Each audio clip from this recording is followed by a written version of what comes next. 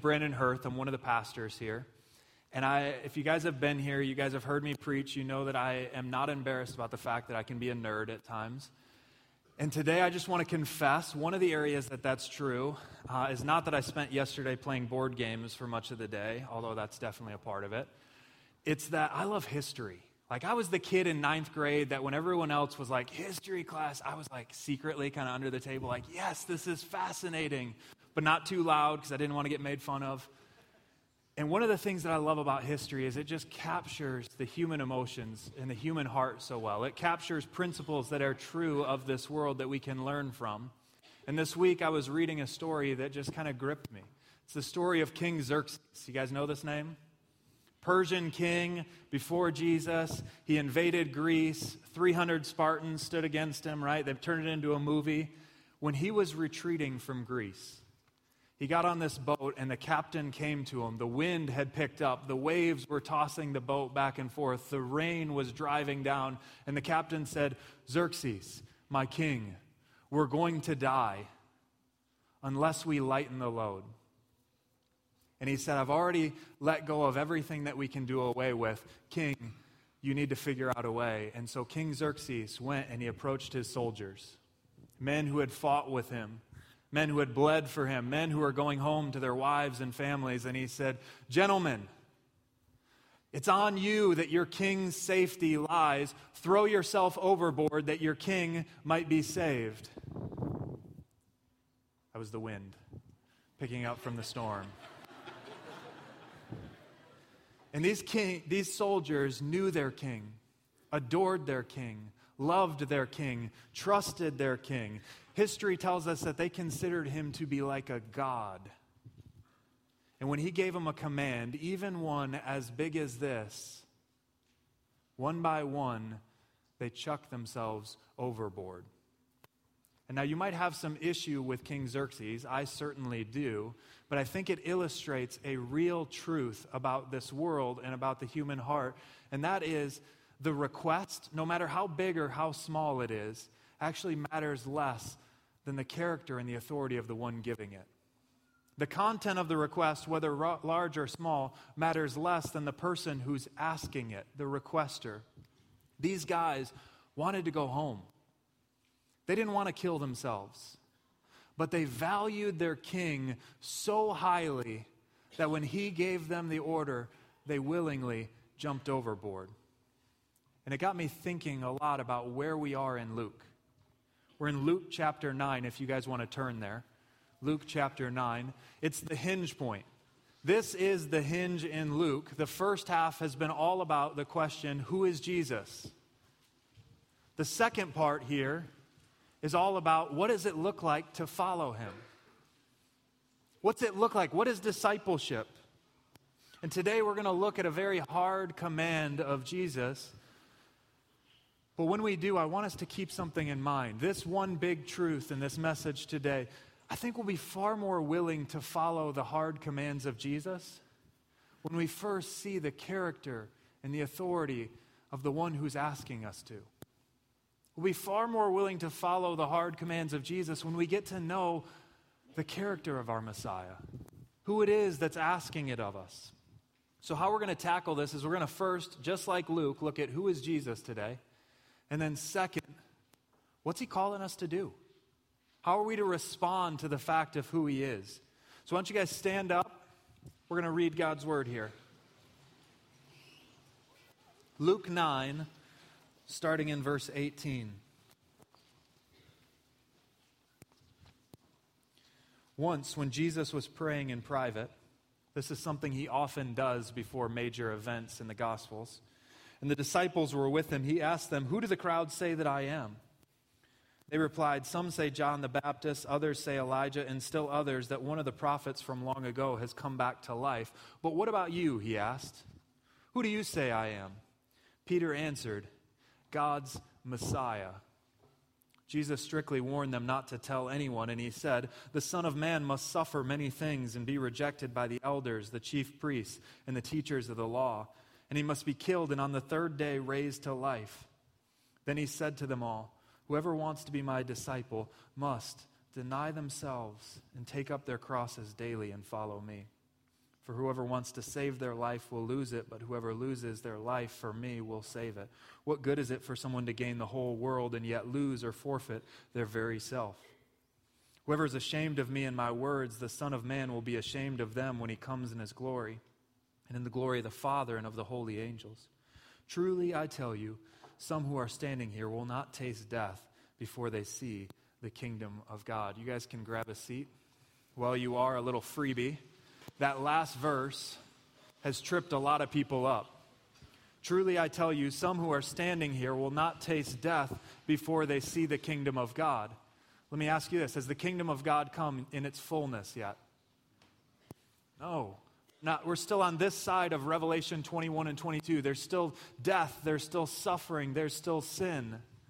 Let me ask you, have all the disciples who were standing here that day died? Yes, not a trick question. You're not going to go to Olive Garden after the service and bump into Peter or John. So how is this passage true? Did Jesus make a mistake? No. What Jesus is saying, we'll actually see it next week, is there's going to be 3 of them that are going to be ushered up on this mountain.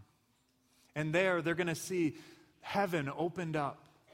And they're going to see Moses and Elijah come down, and Jesus is going to be transfixed. He's going to be blinding and dazzling white where they can't even hardly look at him. And they're going to hear God's voice thunder down from heaven. They're going to see a glimpse into the kingdom of God. And so will you if you come back next week. Okay, my infomercial for repeat church attendance is over. Verse 18. So Jesus is with the disciples. He's praying like he often does, and he asks them, "Who do the crowds say that I am?" They replied, "Some say John the Baptist, others say Elijah, and still others that one of the prophets of long ago has come back to life." Does this sound familiar? When we're reading Scripture, we always have to ask, have I heard this before? Please don't say yes when we stood up 2 minutes ago and read it. Have you heard this before? 2 weeks ago, Will preached at the start of chapter 9, which coincidentally, I hope you guys are enjoying chapter 9. We were in it 2 weeks ago, we were in it last week, we're in it this week, and next week, maybe even some after that, which sets us up to finish up the Gospel of Luke around Christmas, 2025. But verse 7, Will just kind of highlighted it a little bit because he knew it was coming up here, but verse 7 says this. Now Herod, the Tetrarch, had heard about all that was going on. This is not the Herod who put the babies to death at the beginning of the gospel. This is his son, and he was perplexed because some were saying that John had been raised from the dead, others that Elijah had appeared, and still others that one of the prophets of long ago had come back to life. But Herod said, "I beheaded John. Who then is this that I hear such things about?" And he tried to see him. Now, a little bit of backstory on why Herod is so confused here. Herod and John the Baptist had a little run-in. Herod, the selfish dog that he is, violates bro code. You guys know what bro code is?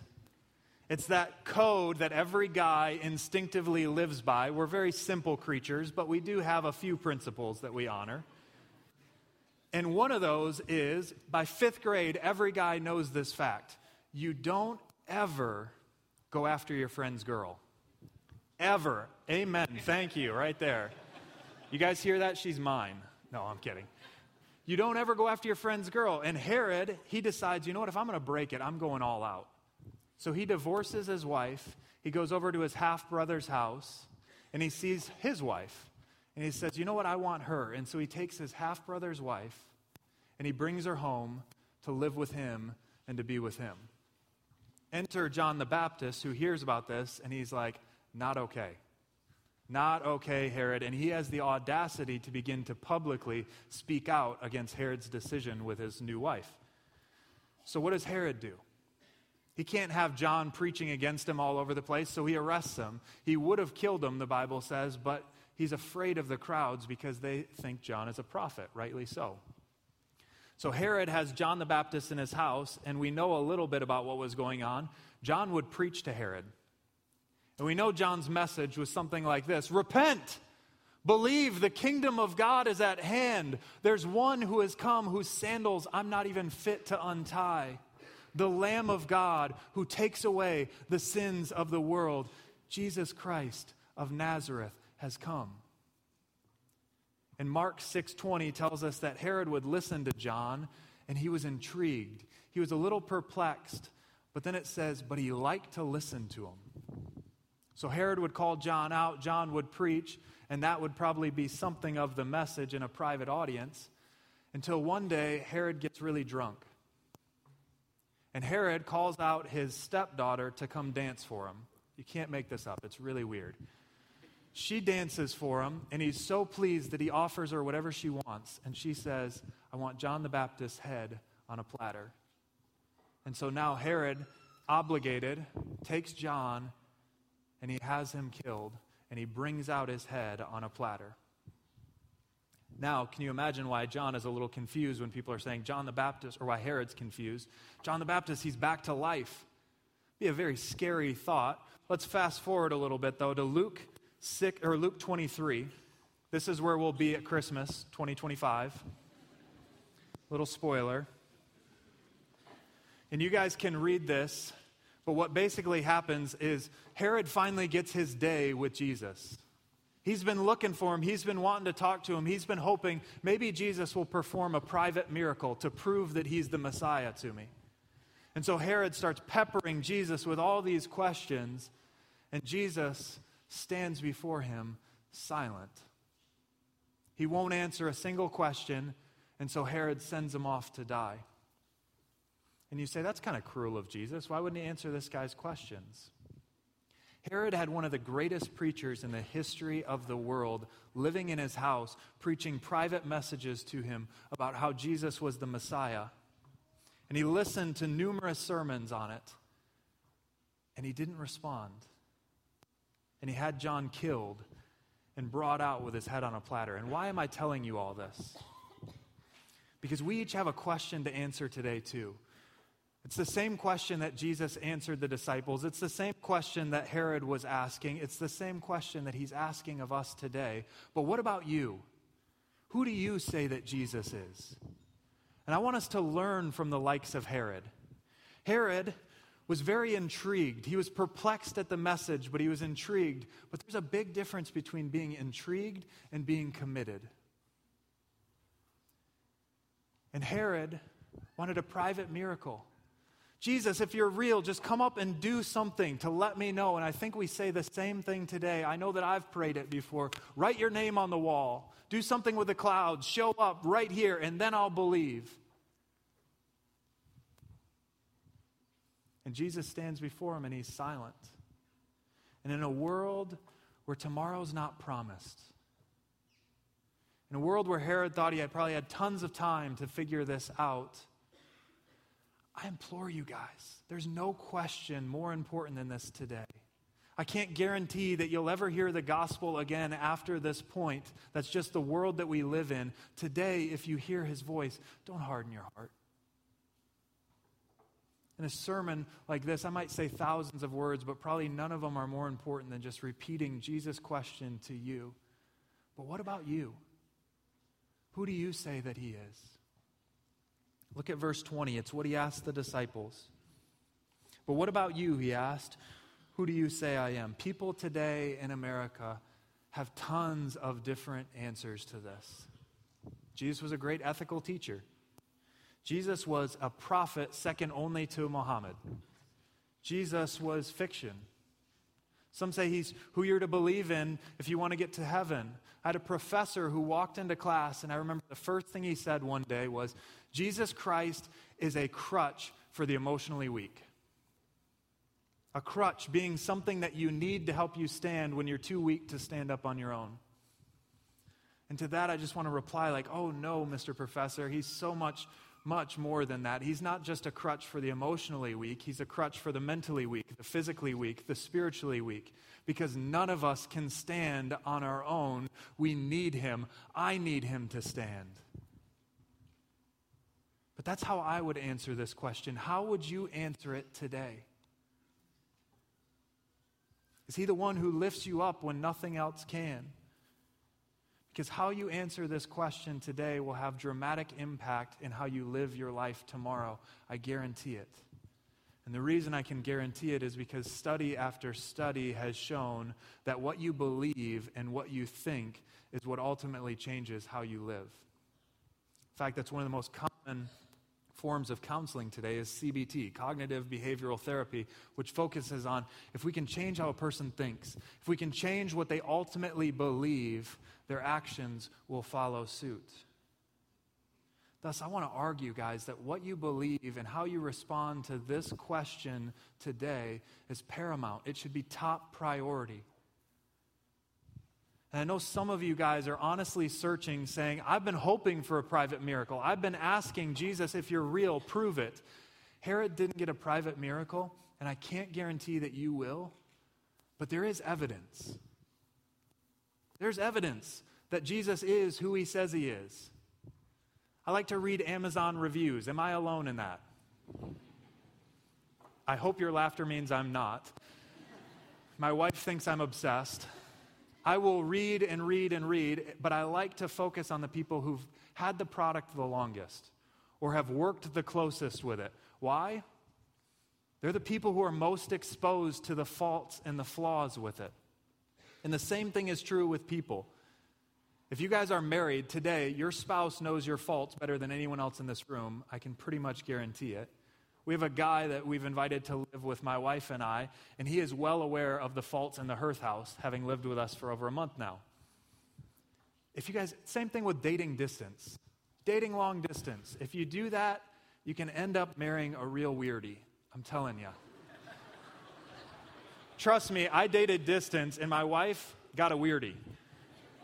But the reason is because you can fake something for a weekend. You can fake it for a long holiday. But when you're with a person day in and day out, the crazy's coming out. You say, where are you going with this, Brandon? I don't know. Let me find my place. Yes, proof. Okay. Verse 20, but what about you? When you lose your place, just go back to the Bible. That's my strategy. But what about you? He said, who do you say I am? Peter answered, God's Messiah. These disciples were with Jesus day in and day out. All day, every day. If there's anyone that would be exposed to the faults and the flaws, it's them. And look at how they answer this question. In fact, the people who were the closest, who saw the most, the good days and the hard days, are so utterly convinced that Jesus is Messiah, God incarnate, Savior of the world, that they're willing to die for it. Almost every one of these disciples will be murdered for that truth right there. They saw someone who was worth giving it all for, the pearl of great price that they would sell everything to just have. But what kind of Messiah did they find? Messiah, Savior. Verse 22, Jesus tells us a little bit about the kind of Messiah he is. Let's actually go back to 20 just because I love it. But what about you, he asked. Who do you say I am? Peter answered, God's Messiah. Jesus strictly warned them not to tell anyone, and he said, the Son of Man. Pause. Where's this found in the Bible? Son of Man. Ezekiel. I heard Daniel over there. Daniel 7. Turn over there. Daniel 7 with me. Starting in verse 13, we get a picture of what would have been seen when someone heard Son of Man, or what would have been envisioned. Verse 13, in my vision at night I looked, and there before me was one like the Son of Man. This is the description. Coming with the clouds of heaven, he approached the Ancient of Days and was led into his presence. He was given authority, glory, and sovereign power. All nations and all people of every language worshiped him. His dominion is an everlasting dominion that will not pass away, and his kingdom is one that will never be destroyed. I think the disciples cheered. Jesus just confirmed he's the Messiah. And then the very next words out of his mouth is the Son of Man. And I think they thought it like, hallelujah, he's heard our cries, our oppression underneath Rome. He's come to usher in his kingdom that will never go away. this kingdom that will be an everlasting kingdom. Finally, the one who is over all creation, who all creation will bow before, is here. John, one of the disciples there at this day, says it this way in his gospel. In the beginning was the Word. He's speaking about Jesus. And the Word was with God, and the Word was God, and he was with God in the beginning. Through him, all things were made. Without him, nothing was made that has been made. In him was life, and that life was the light of all mankind. Paul says it this way in Colossians 1. The Son of Man is the image of the invisible God, the firstborn over all creation. For in him all things were created, things in heaven and on earth, visible and invisible, whether thrones or powers or rulers or authorities. All things have been created through Jesus and for him. He is before all things, and in him all things hold together. Who is Jesus? Who is this Messiah? He's the King of all kings, and he's the creator of everything. I started thinking about creation this week. If he created all things, how much stuff is there really? You guys know that astronomers state that the universe is about 93 billion light years across? Boy, I can tell from your faces that is not impressing you. We're going to need a little help. Can I have Grace, will you come up here? Everyone say hi, Grace. Hi, Grace. Perfect. You guys did so good with that. So, Grace, if you'll just stand on that side of the stage, yep. Grace, I want you to imagine with me that she is on one side of the universe, and I'm on the other side. By the way, this is the known universe, just what we can see with telescopes. So it's kind of like this room where there's a whole lot more space going on. This is just what scientists can see right now with current technology.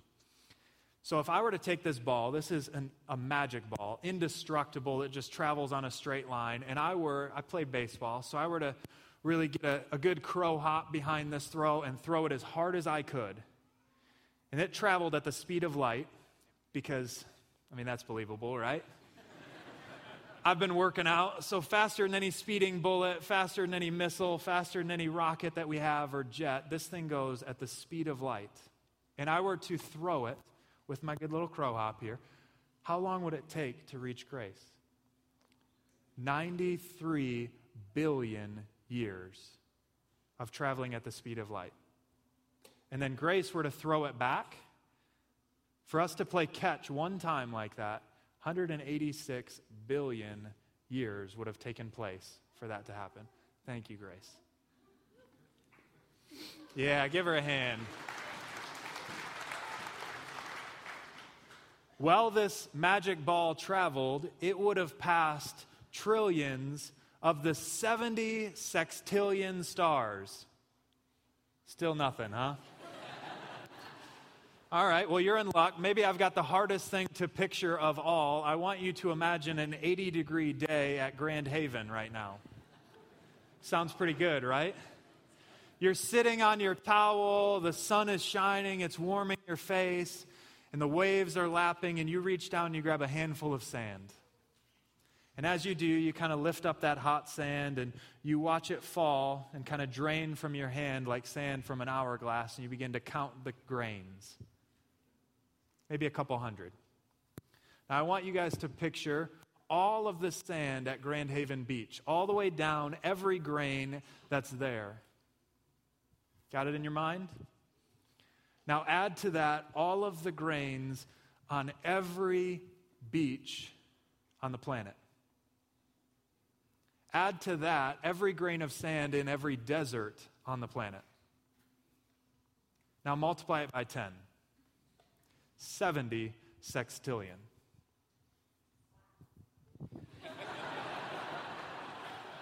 Wow is right.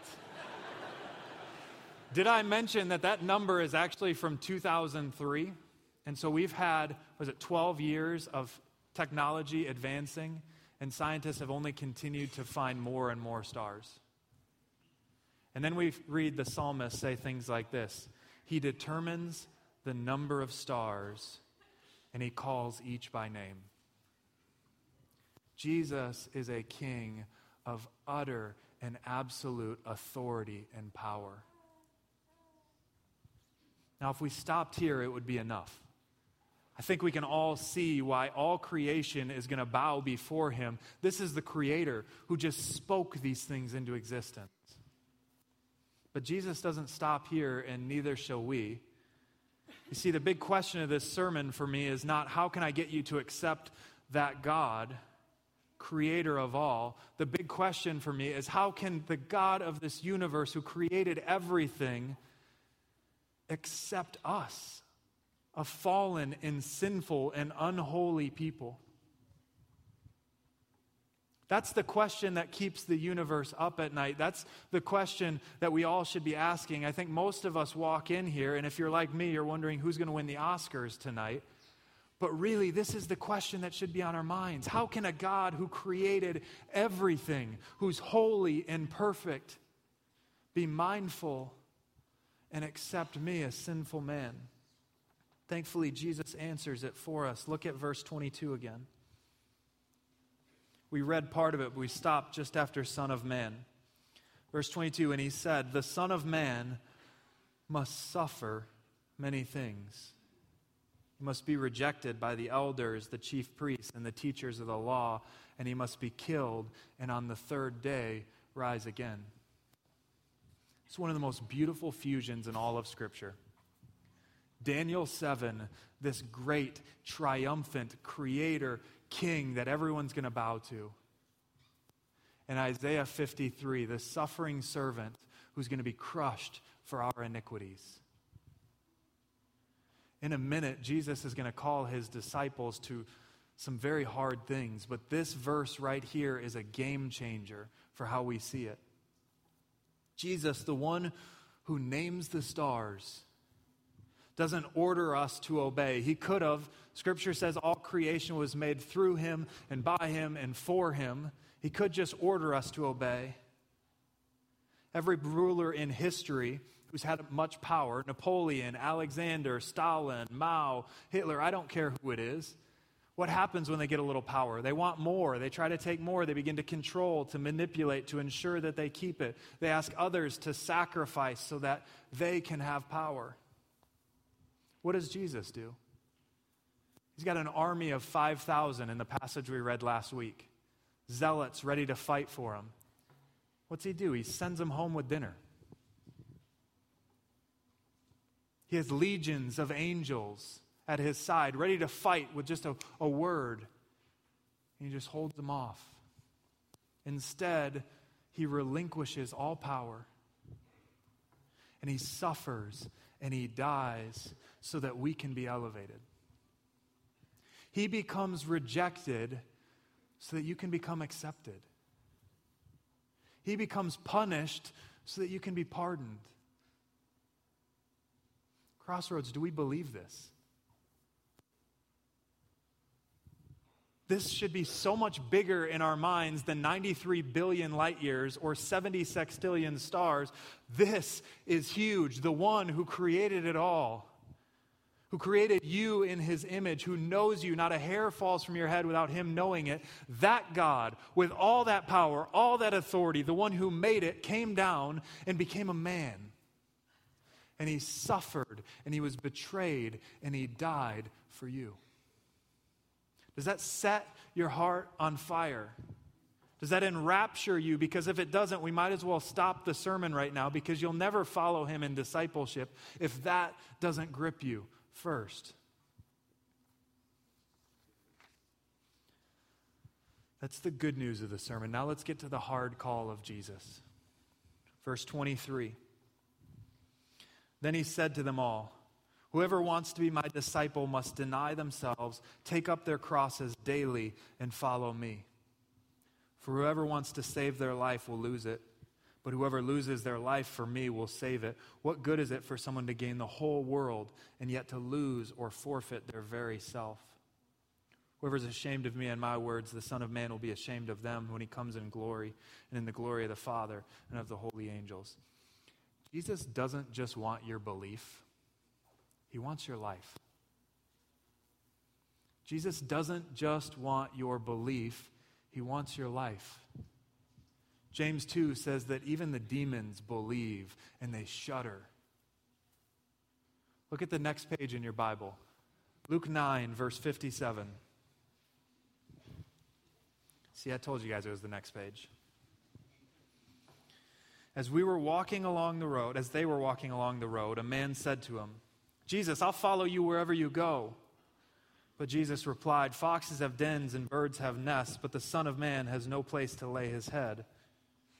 He said to another man, "Follow me." But he replied, "Lord, first let me go and bury my father." Jesus said to him, "Let the dead bury their own dead, but you go and proclaim the kingdom of God." Still another said, "I'll follow you, Lord. But first, let me go back and say goodbye to my family." And Jesus replied, "No one who puts their hand to the plow and looks back is fit for service in the kingdom of God." What's going on here? These guys seem to have the right heart. They want to follow Jesus. It seems like they're making some reasonable requests. And Jesus has some hard words. Jesus is reading what's most important to each of these people. The first one wants a home, wants security, wants safety. And Jesus says, "Okay, you want to follow me? Just know foxes have holes, birds have nests, but if you follow after me, we're not going to have a place to lay our head. You still want to come?" To the next two, it's family.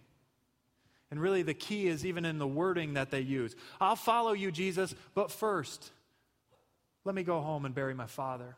"I'll follow you, Jesus, but first, let me go back and say goodbye." And Jesus says, "I want to be first in your life."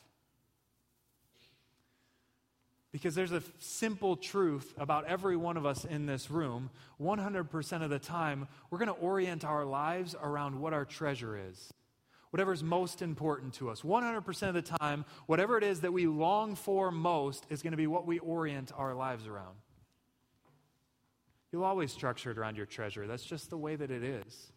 For me, in those moments where I'm not believing the gospel, where I'm not focused on God, when I begin to slip into what is it that I crave, I start to look for things like security. I want a place where my wife and I can raise kids. Acceptance. I want to make sure that people accept me. Am I accepted by my friends? Am I accepted by my family? Am I accepted by the staff, by you guys, by the stranger on the street? I don't discriminate. I want everyone to like me. Significance. My dad was an alcoholic and a drug addict who lived a life that left very little impact on the world positively. Am I going to be like him? Will I live a life that matters? If I'm not careful, these things creep in and they begin to consume me and steer me and orient my life around where I will overwork myself to make sure that everyone accepts me and approves of me. I'll overwork myself to make sure that we're safe and secure and that we're making some kind of an impact in this world. We will orient our lives around what our treasure is. What is yours? What's the thing that you will devote your time to?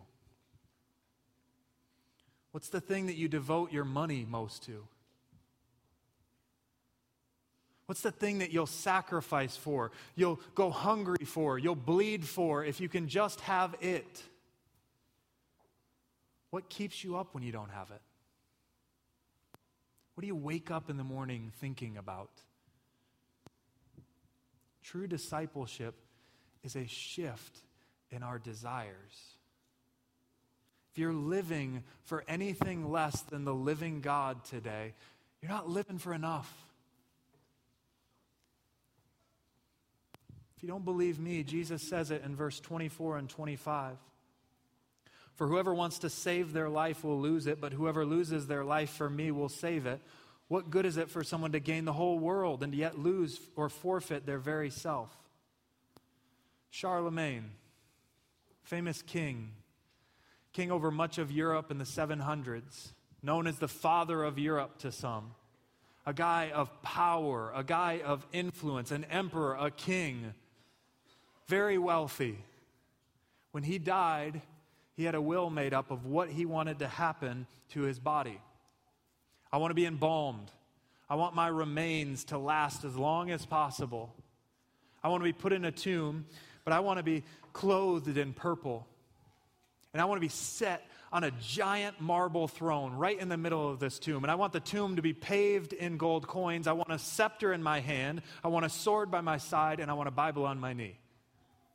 Those were the requests. When they opened up the tomb for Charlemagne over 100 years later, they found all of it had been followed. But there was one other detail, and I don't know if it was his wishes or someone else, but on his knee was that Bible, and his hand was on that Bible, and his bony little finger was pointing to one specific verse. What good is it for someone to gain the whole world and yet lose or forfeit their very self? A corpse is still a corpse no matter how you dress it. The only sound investment in this life is Christ. All the things of this world promise life, and in the end they give death. But Jesus promises death, and in the end he gives life. Let's look at verse 23, and then we're done. Then he said to them all the disciples, everyone who was around, whoever wants to be my disciple must deny themselves, take up their cross daily, and follow me. Deny yourself. What is that? It's a season of Lent, right? 40 days where we deny ourselves something. Maybe it's sugar, television, hair. Maybe that's just me. I thought about giving up cheesy preaching jokes. That obviously didn't happen. It's not what this passage is talking about, though. Self-denial is a far more encompassing term than simply giving up sweets. It's the same word that Luke uses to describe Peter denying Jesus before his death. Peter denied, renounced, utterly turned his back and disowned Jesus. That's what this is talking about here. When we deny ourselves, we're turning our back on how we used to be. Paul calls it the flesh, the old man, and we're to put on a new man. He says it this way, I've been crucified with Christ, I no longer live, but Christ lives in me. The life I live in the body, I live by faith in the one who loved me and gave himself for me. It's not denying a certain few luxuries in your life. It's not giving up a few petty self-indulgences. It's giving up self-indulgence completely. Please, today, don't trivialize what Jesus is calling us to. Self-denial and cross-bearing are huge. They're a total shift in our worldview where our life used to be oriented around ourselves and what we wanted. And now we say, Jesus, take my life, it's yours, oriented around you. Discipleship is costly. And if you're thinking today, yeah, but I can follow kind of half-heartedly. I don't have to go all in. Listen to Jesus' words. If anyone is my disciple, he or she must deny themselves. So if discipleship is so costly, which it obviously is, why would any of us do it? That's where I go back to how we started the sermon. We'll only obey the hard teachings of Jesus when we first see the character and the authority and the beauty of the one who's asking these things of us. We begin to gladly carry our crosses when we first see that he carried his. Actually, it's better than that. Jesus didn't carry his cross. He carried our ultimate cross. He paid our penalty so that we're freed up, not to carry our crosses and deny ourselves to repay him or to try to earn something. No, we do it now as a response in worship. Xerxes, that Persian king that I started telling you about, he liked to proclaim that he was a god. And when push came to shove, he asked his soldiers to jump in the water that he might be saved. We have a king who actually is God, who created all. And when we rebelled and we turned this world into chaos, he didn't ask us to jump overboard. He jumped into the chaos so that we could be saved. When we really grasp that, when our minds are open to who he is and how great his love is for us, we're motivated and we're empowered to follow after him no matter what it costs, no matter what we have to give up, because there is no treasure that's equal to him. So is Jesus really calling us? Is Jesus really calling you to self-denial and to cross-bearing and to following after him? Yes, absolutely. But when we look at what all he's done for us, it's no longer too much of a cost to bear. It seems like too small a gift to offer. Are you in that place today? Because today, Jesus is still asking, but what about you? Who do you say I am? And he's still laying out the call. If anyone wants to come after me, just deny yourself, take up your cross, and follow me. Will you follow today, Crossroads? Let's pray.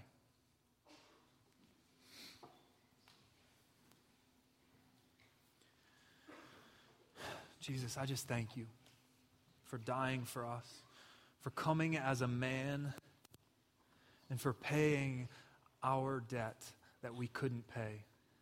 God, that we couldn't stand, and yet you became the instrument to help us stand. I pray that you would take the seeds that you've planted through your word today and that you would grow them, that you would let nothing snatch them away.